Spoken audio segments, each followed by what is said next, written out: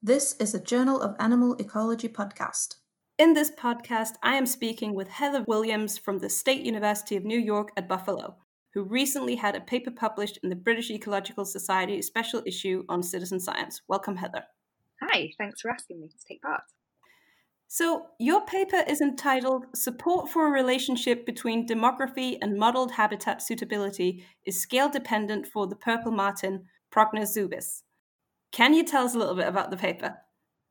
I can. So we use the purple martin as a case study species to really look at the link that there is between models of occurrence, which we use all the time as ecologists, and actual measures of success that we have from citizen scientists.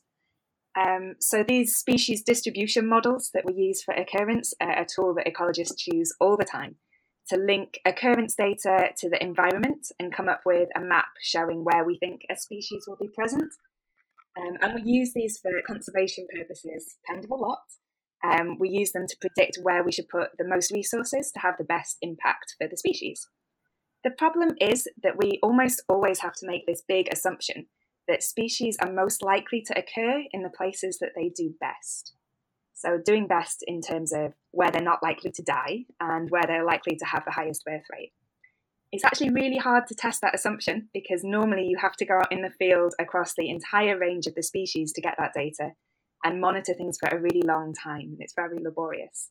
One of the great things about working with purple martins is that there's an amazing citizen science data set which really does that for us from the Purple Martin Conservation Association, where people have been out and monitored purple martin nests for more than 20 years and collected a huge number of records about the number of eggs, the number that fledge. So using that real data, we were able to go back and validate the model that we had and actually find that there wasn't a particularly strong link between where species are most likely to occur and where they do best. So that means that at least in this case, we have to be a little bit more careful about how we use these models and what assumptions we make when we do so. Okay, so that sounds really interesting. But my first question is, what's so interesting about the purple martin?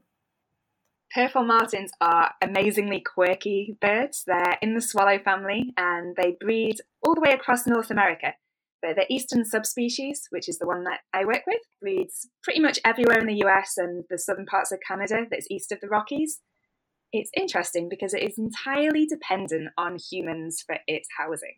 There are no longer any records of this species using a tree cavity or anything natural for its housing. It's entirely reliant on nest boxes, which makes it a kind of a quirky species, but it also makes it an absolute dream to work with because you know where it's going to be, everything is nicely standardized, and you've got a great opportunity to build up these citizen science data sets to kind of the huge numbers that we had available for it.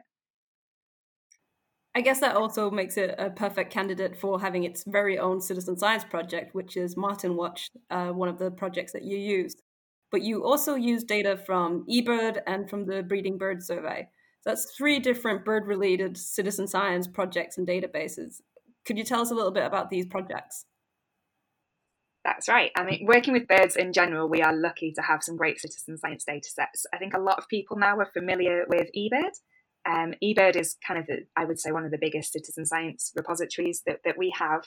And it's global. So anybody who is a birder or even just somebody who casually notices a bird one day can log in and show where they saw that bird, and that data is available for scientists. It's amazing in terms of its scale, the number of records, but also it is becoming truly global. There's definitely a bias towards European and North American records, but you definitely see that changing in the later records, and it's spreading to be a truly global data set. The Breeding Bird Survey is a little different. That's based in North America. And that, I would say, requires a little more expertise, perhaps, from most of its users, because people who participate in the breeding survey sign up to do a certain transect, and they're looking really for signs of breeding birds in particular. That's another great data set because it's run for a long time, so you can see trends through time. And it focuses not just in occurrences, but on certain life stages, which make it a little different. And you can see things like abundance in that data set also. So how did you combine these 3 data sets to answer your questions about the assumptions of SDMs?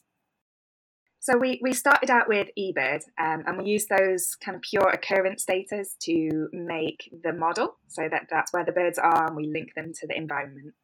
And then to test this link with demography, we used the Martin Watch dataset, which is where the citizen scientists have recorded all the nesting success. So we look to see whether there's a correlation in nests that do really well with where the model predicts the birds are most likely to be. And then finally, we use the breeding bird survey as an index of abundance. So we ask the question then, so are birds most abundant in the areas where they're most likely to occur? And were you aware of these projects' existence? I guess eBird is so common by now, but how did you come across these projects and come up with the idea of combining them in this way? So yeah, I've been familiar with eBird as a participant, I guess, of some of my own records in there. And then I started working with the purple martin as part of my PhD. And as I got more familiar with the species, I got into kind of recording the data myself. So there's some of my own records in the Martin Watch database, which is kind of fun when you find your own records to work with. So I've used both eBird and the purple martin dataset as a participant before I used them as a researcher. And is that your first sort of experience with citizen science? Like, how long ago was it before you became aware of this idea of contributing to science through voluntary work? The first time I did citizen science, it was well before I went to grad school, and I was working for a charity in the UK, the Wildlife Trusts. And my job was environmental education. And at the time, there was a citizen science project running called Earthworm Watch. And it was a fantastic program because they sent out a whole little kit to people who were participating, and it gave you little sachets of mustard powder and vinegar. So I thought, this is great. And I took school groups out with these and let them pour the mustard powder and vinegar into the soil and watch their true amazement as all these irritated worms came up from the soil. They also sent great ID guides, so I could blow their little minds with seeing that, there isn't just one kind of worm, and they could really accurately tell the difference.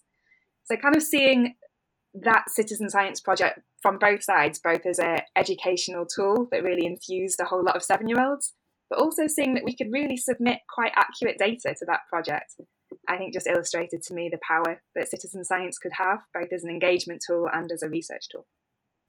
Wow, that sounds like a really cool project too. I can just imagine children standing there looking at all these irritated worms coming out. We've had a lot of focus on citizen science projects with birds, and it's interesting to also hear that there are also projects on things like earthworms, which I think many people forget about in their everyday lives. Could you even have imagined doing the study you've done without the use of this citizen science data? Flat no. I think that to be able to test this hypothesis, we've needed data across the entire breeding range of this species, which is half a continent, and you'd need it scattered all the way across over a number of years. Perhaps if I dedicated my entire scientific career to this one question, possibly, I might be able to answer the question, but having citizen science just made it a possibility to do right now. Yeah, I think there are a lot of questions out there that would be interesting, but you just don't have the time within a scientific career to really answer them. But at the same time, even though there are all these positive things about citizen science, you also often hear critique from fellow scientists saying that citizen science data can't be trusted or there's too much bias in the data. Is that something you also come across, and how do you deal with that? I have come across that opinion, but I would say I think that's something that's starting to change as more and more papers come out that really show the power of citizen science.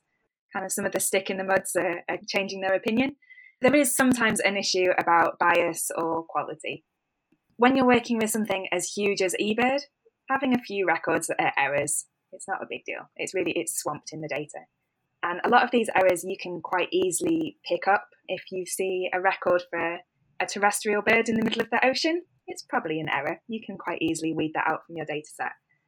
There are issues around unintentional bias in citizen science because people record data near where they live, and most people live close to a city. So you tend to kind of see bumps in the data, and you can often pick out major cities from bird sighting occurrences. I guess we know that doesn't necessarily mean that most birds live in cities, but it rather means that most people live in cities. But we're getting better and better at statistically filtering out these kind of types of biases in the data, and we're aware of them. So once you know there's an issue, you can easily figure out how to work with it. So I really think that the benefits of working with citizen science data by far outweigh any small errors or biases that you can find in the data. And what do you think is needed to, I mean, you say that we're getting some of the sticks in the mud out, but what is needed to move the field forward, not just maybe within science, but also for the public? Because I think a lot of people are maybe not even aware that they can participate in science in this way. Yeah, there's always a need to get more people involved, but I think we're improving, but I think we need to do a better job of communicating exactly what we need as researchers from these data sets. I guess having participated in some of particularly the Martin Watch data collection process, I knew a little bit more about what the users would be thinking when they input the data, whereas the researchers might not necessarily made the same assumptions. So I think we need to do better at communicating what's needed in the data collection. But equally importantly, we need to communicate back what we've done with the data in the end. If people feel that they're contributing to this data set, which often takes a lot of time, and they just kind of left wondering where that data went and if it's useful for anything, then we're not doing our job so well. We need to close that circle and kind of communicate the findings back again. So have you talked to any of the participants in Martin Watch or other projects and heard their opinion of what they get out of participating? I've chatted with quite a lot of them. I know Martin landlords, which is what we call people with Martin nest boxes.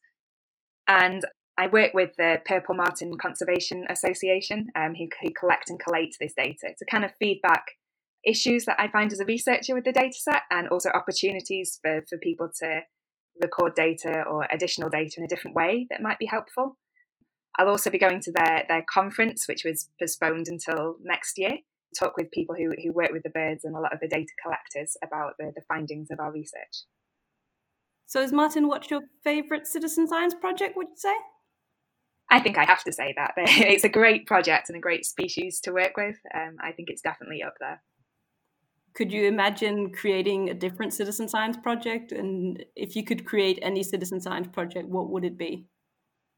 That's a big question. I think it would be something that has the benefits of that earthworm watch that got me interested in citizen science in the first place. Something that has the potential to infuse the next generation of scientific recorders. I think there was something magical about being sent a little kit in the mail to get you started in recording citizen science for that age group. Having the proper equipment makes you feel all the more official when you're 7 years old. I think something that has those benefits, but also that has good communications back with the researchers and the people using that data is the ideal format for citizen science, where it's really a two-way conversation between the citizen scientist and the regular paid scientists. I think that sounds absolutely lovely. And I could imagine myself as a kid receiving a kit and having to follow a protocol and feeling very official about participating in science and contributing and helping a real scientist. And I completely agree that if we can get the younger generation interested in science and nature at an early age, we have a big opportunity to also influence maybe their interest in science as they become adults and have influence on policy and conservation matters. Right, here at the end, is there any really good story about citizen science or something else that you feel like you just want to get off your chest? Oh gosh, I don't know how great a story it is, but my favourite moment of working with this data set was I had to go to the Purple Martin Conservation Association office because a lot of the records are still paper-based, and because the data set's been running for over 20 years, there was a lot of work in inputting the data digitally. But I probably spent 5 or 6 times longer than needed because most people that sent it in also included a little letter that told us all exactly how well their Purple Martin colony was doing that year, with photographs and pictures in there, which was a real joy to kind of slowly wade through as I pulled out the relevant data. But a particular highlight was finding a letter that was written from somebody working at my current field site from over 10 years ago, saying exactly how my martin colony was doing a decade ago. So having that long-term data, and there's something special about that personal touch that you just don't get with the e-forms these days. That was a pretty special thing to see. That's a great story, to be able to go back 10 years and get information from someone who sat there and really thought about how their martin population was doing. That's really cool.